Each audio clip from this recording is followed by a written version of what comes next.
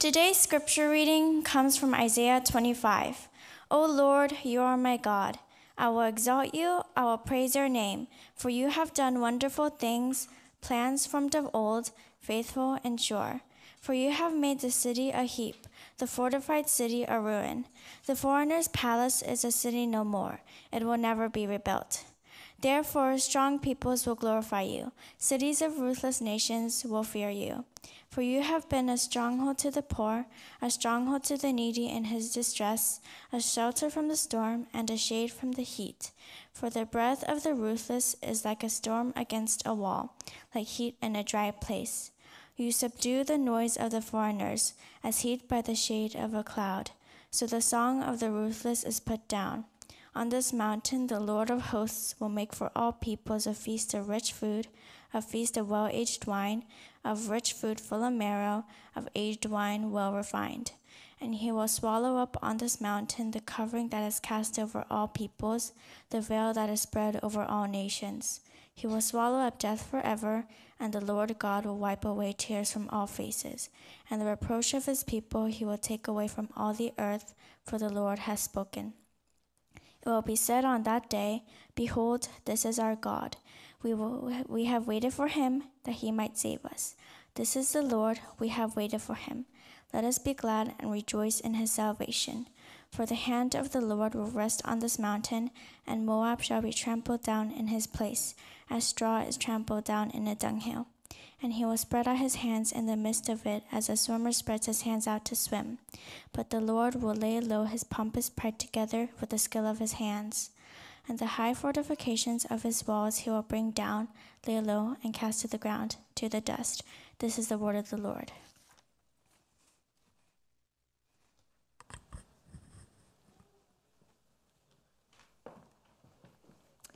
Thank you, Hannah. As a son of immigrants, I inherited from my parents a strong sense, a belief in historical progress. You see, when my parents immigrated from Korea to America, they did so because they believed they would have a better life here. Optimism, hope, is why they purchased their one-way tickets. Optimism is why they uprooted their lives and moved to a country whose language, customs, and foods are strange. In many ways, their optimism represents the American dream, does it not? It represents the American spirit. This belief that if you work hard, roll up your sleeves, and are unafraid to get your hands dirty, you will succeed. And throughout our country's history, there's always been a strong sense in humanity's progress, that as a country, with every successive generation, we will evolve and get better. There was a conviction that each generation would leave the world a better place for the next, that the world our children will inherit is better than our world, and the world that their children will inherit is better than theirs. This optimism and hope is best captured by a school performance I participated in when I was in third grade. At the end of the assembly, all the students went up on stage. We held each other's hands, and we began to sing, "We Are the World." And I remember closing my eyes and singing my heart out, truly believing that if we all work together, we'll make this world a better place, just you and me. Today is 2022. All that optimism, all that hope has come to a screeching halt. Optimism replaced by skepticism, hope replaced by pessimism. A recent international study conducted by UNICEF found that young people in high-income countries like ours are extraordinarily pessimistic about their economic future. 59% of 15 to 24-year-olds believe that they will be worse off than their parents economically.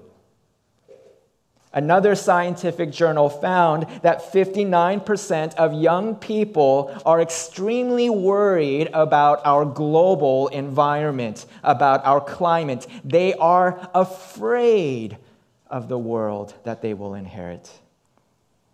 According to the CDC, the suicide rate for girls between 15 to 19 doubled in the last decade. You don't commit suicide if you are optimistic, if you are hopeful. You commit suicide when you are hopeless. More than any previous generation before, since all the way back to the 1960s, Generation Z is the most pessimistic about the future. And a lot of these surveys were done before the pandemic, before COVID-19, before George Floyd, before the riots at the Capitol. And I don't blame Generation Z for their pessimism. With the rise of technology, the influence of smartphones, now the world has become a smaller place where videos that capture injustices, violence, atrocities are immediately downloaded into our feeds. And so daily we are bombarded with news, horrible news that is going on around the world. No wonder why they're pessimistic. Just this past January at my kids' high school, during a basketball game against Laguna Hills High School, video was captured of a fan on the other side at Laguna Hills stands chanting racial epithets at one of Portola's African-American basketball players. While he was at the free throw line shooting free throws, they record this student yelling, "Where is his slave master? You need to chain him up, chain him up." This didn't happen in the Deep South. This happened right here in our own backyard. We have serious issues facing our country: racial inequality, gender inequality, economic disparity, homelessness, mental illness, rise in homicides, domestic violence. The list goes on. And what makes this all the more frustrating is that our government leaders are too busy fighting each other than they are tackling our problems. Our government is more fractured and polarized and suspicious and skeptical of each other than ever before. How in the world are they going to solve our problems? In the meantime, a war rages on in Ukraine, and innocent women and children are being displaced and murdered every day. And so I share this to let you know that if there's ever a time for us to hear about the message of Easter, it is now. I find myself longing, yearning for the hope that Easter brings, and I want to share that hope with you this morning. And the way I'm going to share and talk about Easter is by addressing a chapter in the Bible that is often overlooked, but I want to bring it to your attention because it is brimming with Easter hope. I'm talking about Isaiah 25. Right off the bat, it begins with hope as the prophet Isaiah declares in verse 1, "O Lord, you are my God. I will exalt you. I will praise your name, for you have done wonderful things, plans formed of old, faithful and sure." What jumps out with this statement is Isaiah's use of the personal pronoun I will praise you. I will exalt you. You are my God. Because most of the time when Isaiah speaks, he uses the first person plural, we, us, our. As a prophet of Israel, he often speaks as a representative of the entire nation. But right now, he is so filled with joy, he erupts in, I want to praise you. Why? Well, two reasons undergird Isaiah's joy: the judgment of God and the salvation of God. The judgment of God is found in the beginning and the end of this chapter. For example, in verse 2, Isaiah declares, "For you have made the city a heap, the fortified city a ruin. The foreigner's palace is a city no more. It will never be rebuilt." And then Isaiah says something very similar at the end of this chapter. In verse 12, he says, "And the high fortifications of his walls he will bring down, lay low, and cast to the ground to the dust." And so both in the beginning and the end, Isaiah basically says that God will one day bring judgment upon the city of man. He's going to tear down the high walls that they have built up and will crumble it to a pile of dust. And what are these cities guilty of? According to verse 4, oppressing the poor, taking advantage of the needy. They're guilty of being ruthless towards the disadvantaged. Now, I understand that for some of you, picturing God judging seems very unpleasant. It seems a bit offensive to you to think of a God that judges people, that sends people to hell.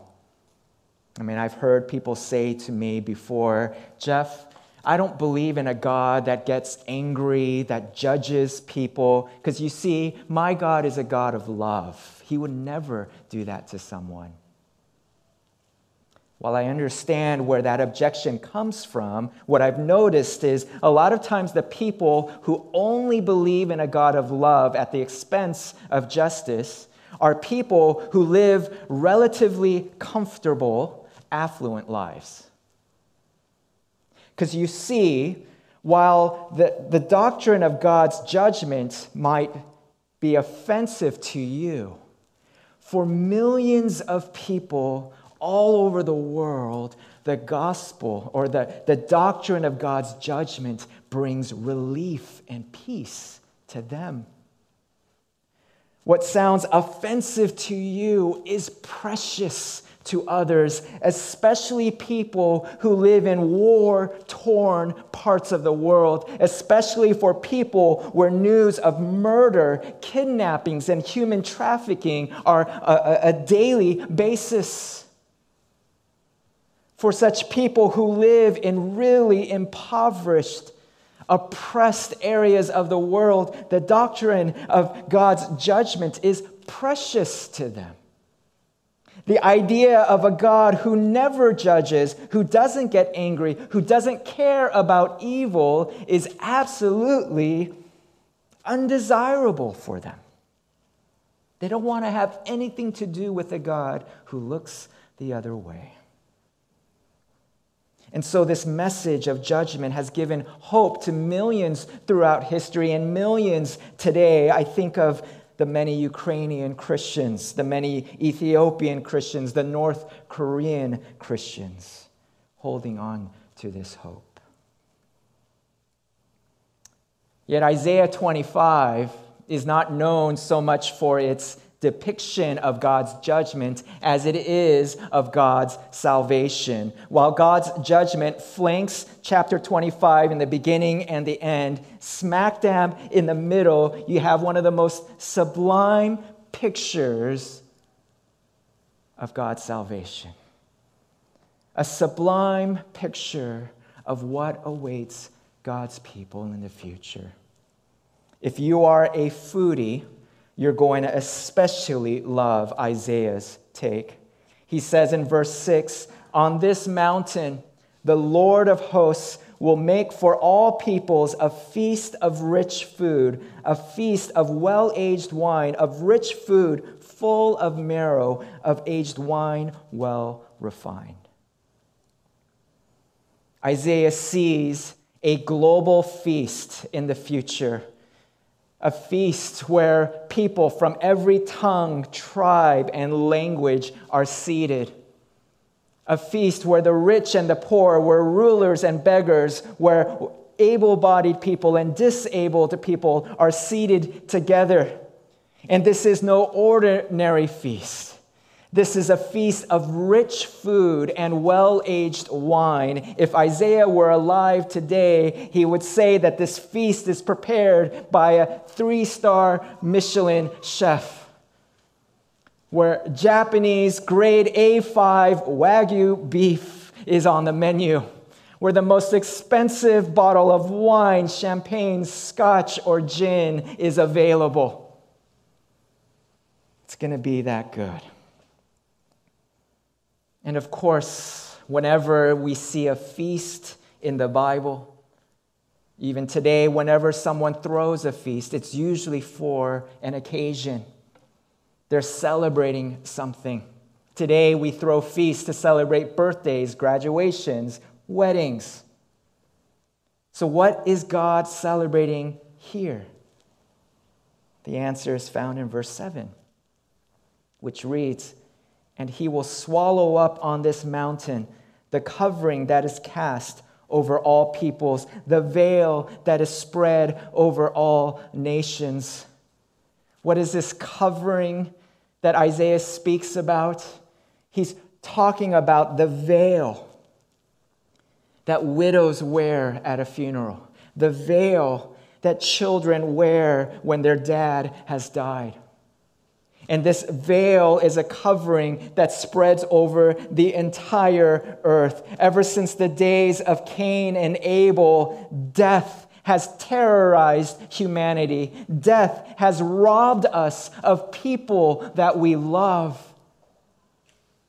And so we are a people who are either afraid of death or mourning because of death. We wear this veil that covers us. Death has a way of obscuring our vision, our perspectives on life.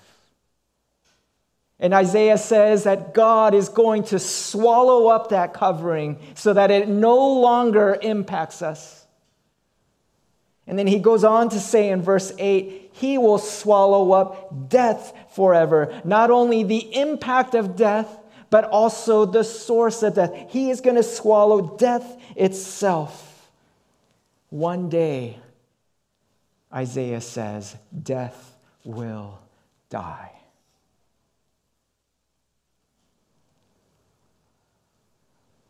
If you've been touched by death, you know how painful death is. If you haven't been touched by death, one day you will. Isaiah says, one day death will terrorize us no more. Death will die. Praise God. And what is the first thing God does after swallowing death? Does he run around and do a victory lap, celebrating his conquering of death? Does he throw himself a parade where we line the streets yelling and cheering? No, Isaiah says in verse 8, and the Lord God will wipe away tears from all faces. What a wonderful picture. Scholar E.J. Young makes this point.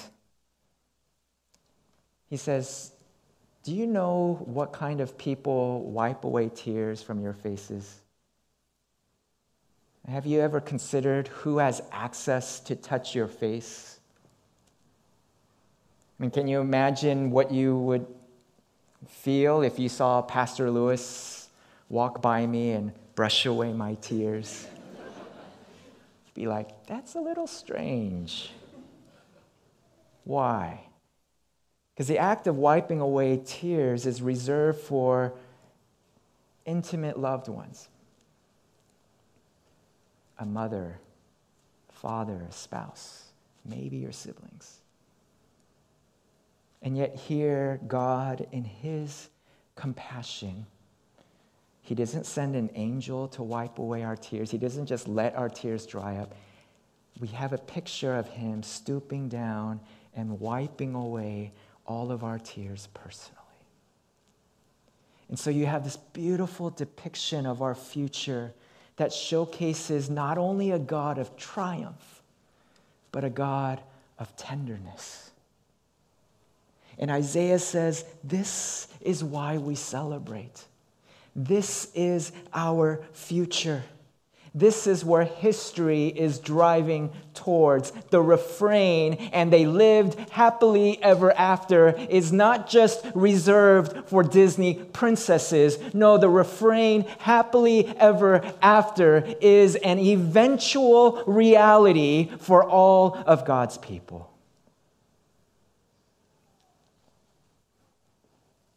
Now, I know some of you are thinking, how do you know, Jeff? Just because the Bible says it's true doesn't necessarily make it true. Jeff, this all sounds nice and good. It makes me all warm and fuzzy on the inside, but what makes the Bible any different from another fable, a myth, a short story? After all, you can't test the Bible. The Bible's just full of sayings of values and virtues and vices. It's like every other religious text that just tells you what to do and how to live, and you can't empirically test values. You can't prove that being a selfless person is better than a selfish person. It's empirically impossible to test. So the thinking goes. But you see, the Bible is different from any fable or fictional story. Because you see, at the core of the Bible is history. History. The Bible is centered on the real birth, life, death, and resurrection of Jesus of Nazareth. In fact, history is not just a part of the Bible, it's the core of the Scripture. So much so that the Apostle Paul says that if Jesus did not rise from the dead, then our faith is meaningless. Christianity is useless. And so since it's centered on the real entrance of Jesus into time and space 2,000 years ago, where he lived, died, and rose again, then it can be tested. Then it can be verified.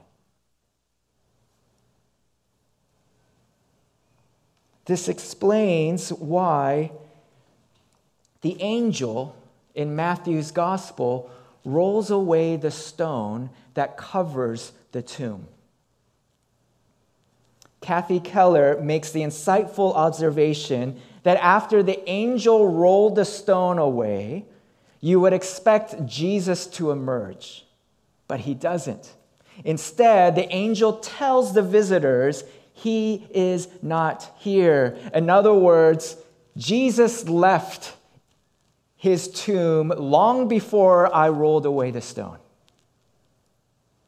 And so Kathy writes, quote, "To my surprise, I realized that the stone needed to be rolled away, not to let Jesus out, but to let us in."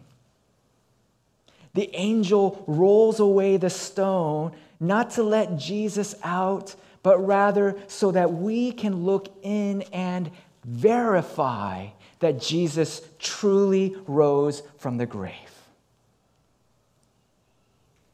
Let me ask you, how can you tell if you're reading a PhD dissertation versus a fictional short story? How can you tell if you're reading a novel, like a Harry Potter book, versus a historical telling of the Civil War. Usually, it's the presence or absence of footnotes.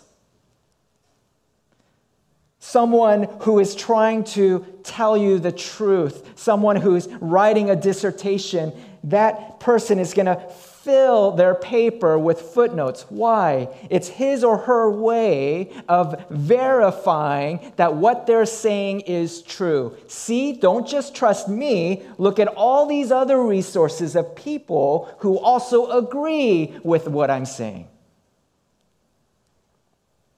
When you read 1 Corinthians 15, where Paul talks about the resurrection of Jesus, what do you find?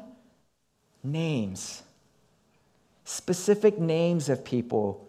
Paul saying more than 500 have witnessed the risen Lord, many of whom who are still alive. What's he doing? He's dropping footnotes.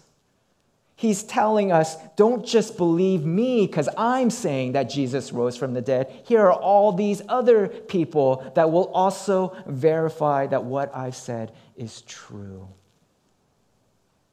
And so for those of you here this morning who have doubts about Christianity, doubts about whether the Bible is true, I want to welcome your doubts.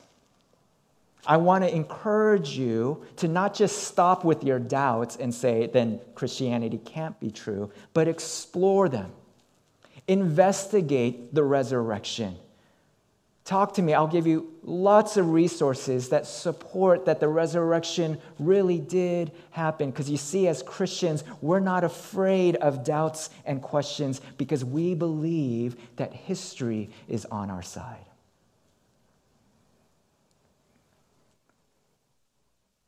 And so this is the picture that Isaiah paints for us of our future. At the end of time, God is going to bring judgment to some and salvation to others. And I know what you're thinking. How do I know if I'm part of those who will be saved rather than those who will be judged? What differentiates the two groups? Well, when you read Isaiah chapter 24 through 26, where he talks about these two groups of people, a sketch emerges about the characteristics of both parties. For those who will be judged, they are those who describe themselves as strong. Verse 3. They are those who are characterized as lofty. Chapter 26, verse 5. But I think the most telling description of those who will be judged is found in verses 10 through 11. I'll read it for us again. For the hand of the Lord will rest on this mountain, and Moab shall be trampled down in his place as straw is trampled down in a dunghill. And he will spread out his hands in the midst of it as a swimmer spreads his hands out to swim. But the Lord will lay low his pompous pride together with the skill of his hands. I want you to pay attention to that last line. Pompous pride, skill of his hands. God says that on that final day, he's going to bring judgment upon the city of man. He's going to reduce the walls into dust. In fact, he's going to reduce the cities into a pile of manure, a dunghill. And so what's left are the people of these cities literally in the manure. And Isaiah says that when that time comes, these people, instead of using their hands to look up to God and cry out for salvation and rescue, what do? They swim. To the very end, they continue to trust in themselves to save themselves. They don't look to God for rescue. They look to their own resources. Conversely, who are those who are saved by God, who will join him in the feast? Verse 4 describes them as those who are needy, those who are in distress. In chapter 26, verse 1, they are those whose walls are walls of salvation. Instead of being surrounded by walls that they built up with their own hands, they are surrounded by walls that God has built for them. In other words, they are people who do not look to the skill of their hands for their own significance, their own identity, for their own security. Rather, they look to God. And so what differentiates the two groups? One is self-reliant and the other is God-reliant. One looks to their own wisdom, to their own strength, their own skills to become the person they want to be. The other dare not do that because they know it's a foolish quest to try to live on your own strength and instead allow God to define for them their identity, significance, and security.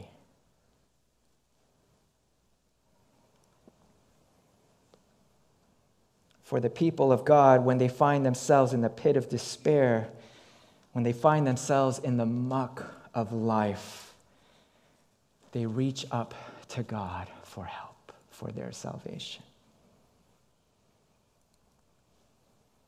I'll end my sermon by sharing a story that Bryan Chapell shares in one of his books.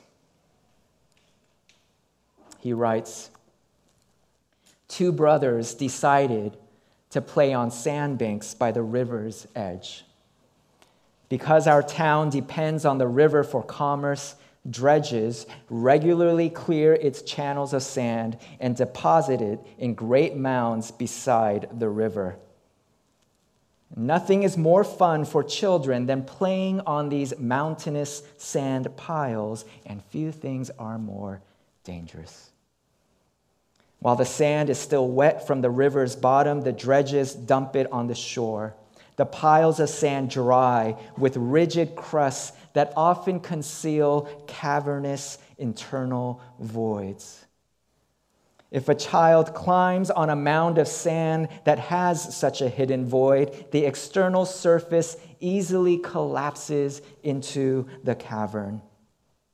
Sand from higher on the mound then rushes into the void, trapping the child in a sinkhole of loose sand. And this is exactly what happened to the two brothers as they raced up one of the larger mounds. When the boys did not return home for dinner time, family and neighbors organized a search. They found the younger brother. Only his head and shoulders protruded from the mound. He was unconscious from the pressure of sand on his body. The searchers began digging frantically. When they cleared the sand to his waist, the boy roused to consciousness. "Where is your brother?" the rescuers shouted. The younger brother replied, "I'm standing on his shoulders." With the sacrifice of his own life, the older brother lifted the younger to safety. You see, when God tells us through Isaiah that he will one day swallow death, he didn't just mean it metaphorically. He would swallow death. In his great love for us, he took upon our judgment and paid the penalty for our sin so that we might stand upon his shoulders and breathe the air of eternal life. You see, all of us in this room are guilty of self-reliance. All of us here are guilty of looking to ourselves for who we are, trusting the skills of our hands. All of us are in a pit of mud, of mire, hopelessly stuck. And yet what separates the people of God apart from the people of this world is that the people of God understand that they cannot save themselves, that they need a Savior. They need shoulders to climb on, and that person is Jesus Christ. And so, friends, if you long to join God at that final feast, if you long for God to wipe away every tear, then come to him with empty hands. Don't bring your philosophy, don't bring your morality, don't bring your generosity or your charity.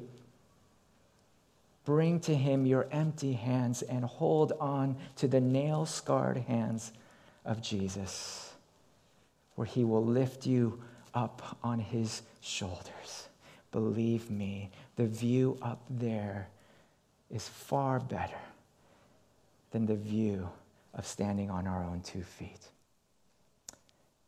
At this time, I want to invite up our sister Christine Cho, who will be sharing a grace story and offering, I guess you can say, a proverbial footnote to this message. And so let's welcome Christine at this time.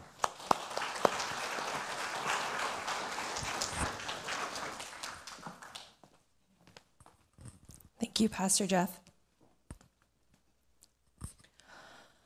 Brothers and sisters, I come to you today to share my walk with Christ and the grace and faithfulness that he has shown me and my family. When I reflect on my life, it hasn't been easy. In fact, it has constantly been full of fear, anxiety, isolation, and instability. Yet through those dark times, God never failed to show that he was much bigger than my sufferings.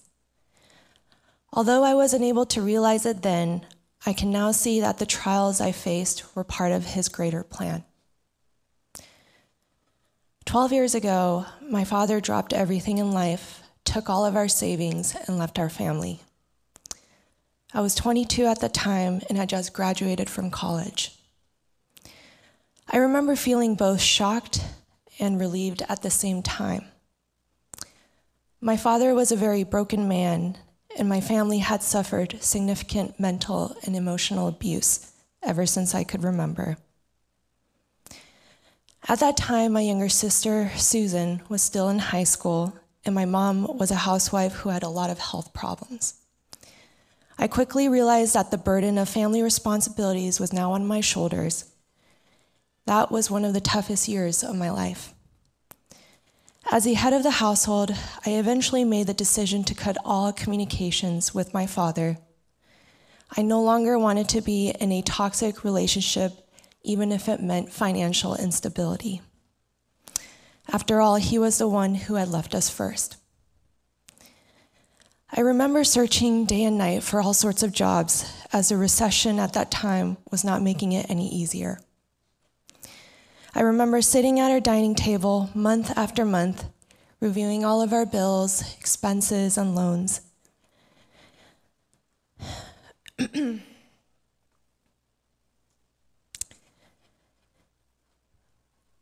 And feeling anxiety, panic, and fear welling up in my heart. My life had turned upside down so quickly, I never had the chance to process the transition from a college graduate to becoming the breadwinner of the family. Years passed by as I struggled to balance 3 jobs while trying to push Susan through high school and college and care for my mother's health. I became bitter and angry with both my earthly father and my heavenly Father. Where was God when I needed him? Why did he give me such a cruel father on earth? What did I do so wrong to deserve this? All I heard was silence. And because I didn't get any answers from God, or at least the answers that I wanted, I started distancing myself from him and from the church. I felt that the only way I could get out of this mess was for me to take control of my life. I had to because I was now the pillar of my family, and there was no one I could lean on except for myself. Or so I kept trying to convince myself that lie. I did everything I could to build my career with the goal of financial stability and wealth in mind. I thought these were the only things I would need to feel safe and protected and stable. But to my avail, the only things I felt were emptiness and isolation. Something was desperately missing in my life. I knew the answer, but I was too angry to turn back to God. Before I knew it, the years flew by quickly. I thought life was finally taking a positive turn. My career was on a fast track. I no longer worked multiple jobs, and I was financially comfortable. I was so proud that my hard work was finally showing its returns, and I felt that nothing could take away this feeling of stability that I thought I had created. That is until a few years ago when my sister Susan attempted suicide. Susan was hospitalized for 2 months due to a psychotic break. She was diagnosed with schizophrenia, major depression, and a long list of other mental illnesses. The doctors claimed that these were part of her genetic disposition, and they were not something that could be easily treated or cured.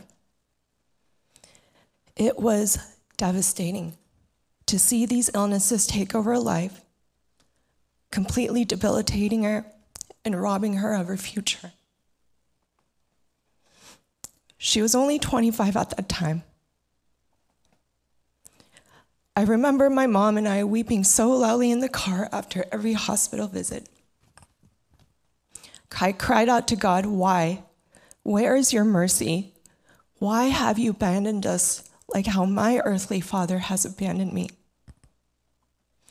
All I heard was silence, and I turned my back against God again. A couple years passed with great turmoil as my mom and I attempted to navigate through our new life with Susan's mental illnesses.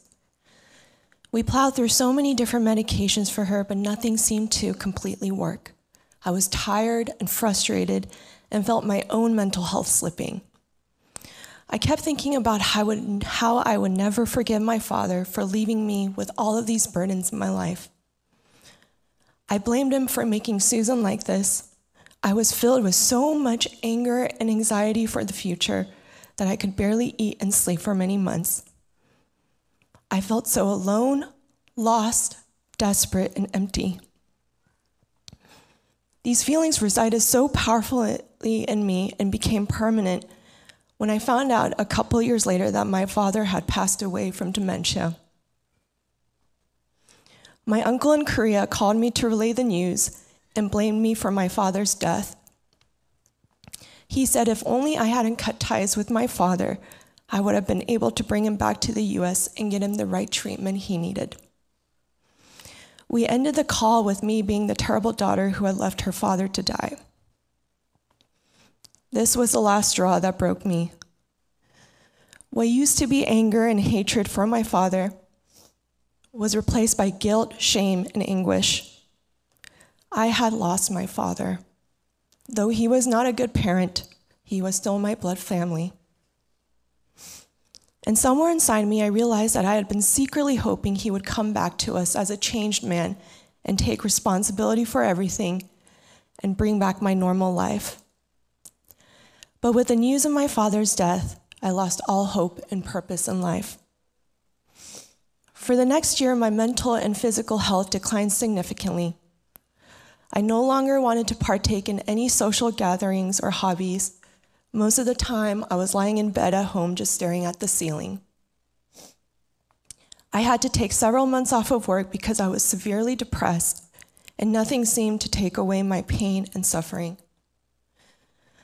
I felt alone, and it had been a long time since I knew the feeling of peace and joy. But it was during this time of isolation that I started to realize how much I missed and yearned for God's presence. I became aware of the bondages that sin had over me, and I was desperate for freedom. These were the times when I actually heard God clearly, as He opened my eyes to show me that only He could fill this empty void in my heart. That despite all my sin and brokenness, everything had still been going according to His plan. No problem was bigger than him, and nothing was out of his control.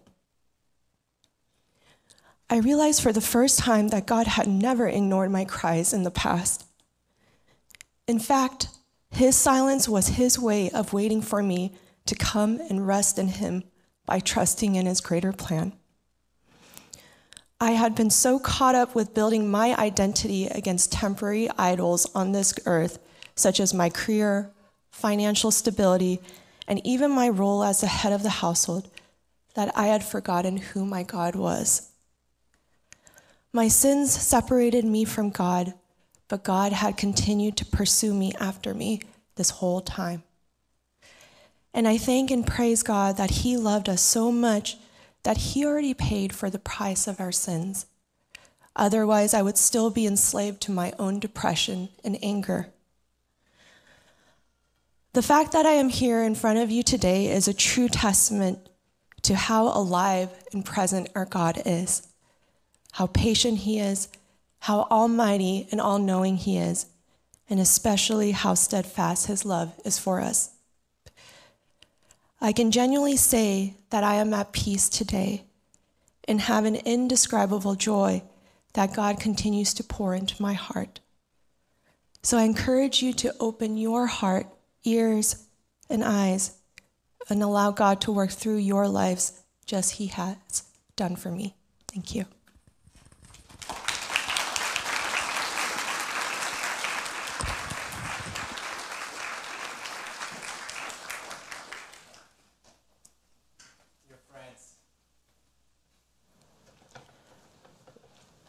It's tiresome to live by the strength of your own hands. And perhaps God has knocked down some walls in your life. Instead of pulling up your bootstraps and say, well, it just means I have to try harder, would you consider reaching out to the Lord? Would you consider that the reason why he's knocked down those walls is so that you would reach out to him? If that is you, and please come talk to me or your friend who invited you here or any of the other leaders. We'd be happy to get you linked to our Lord Jesus Christ. Let's pray together. Oh Lord, we thank you so much that you did not abandon this world to end in total destruction. We thank you, O Lord, that though this world is filled with much hatred and violence and pain and suffering, you sent your Son, Jesus Christ, to give us a future, to give us a life with you where there is no more tears, no more sorrow, no more abandonment, no more anger. And Lord, we pray that you would move our hearts to help us to see that the best life is a life that sits on the shoulders of Jesus Christ. And so help us, O Lord, to get on his shoulders. And would you work in our hearts and lead us to you? And we pray this in Jesus' name. Amen.